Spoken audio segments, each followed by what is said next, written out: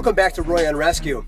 Great topic came in regards to something that is going to be probably on the tops of a lot of people's minds as we get closer and closer to the fall winter season of colds and flu.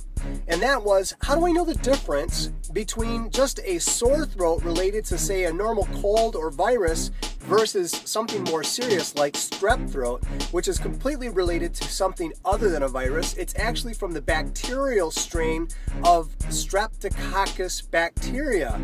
And when we have a strep throat, it's a completely different thing than when we have just a sore throat related to postnasal drip or some kind of dry throat or another relationship to just a viral infection. So let's take a look at how do we know the difference. Well, first of all, strep throat is probably going to be most noted by white blotches on the back of the throat.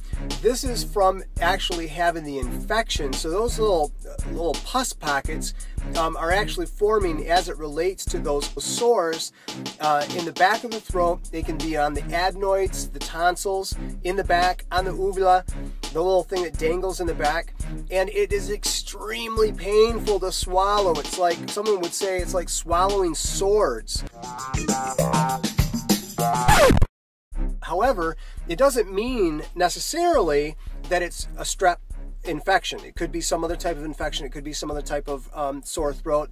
And it can only really be determined by getting a swab in the back of the throat, where they test it, analyze it, and see if it comes back positive for strep. It is contagious. It does need an antibiotic in most cases to cure. The duration of the bacterial infection can last so long that it can actually cause heart problems and more systemic infections. People have died from an out-of-control streptococcus infection. So we would not want to mess around with this.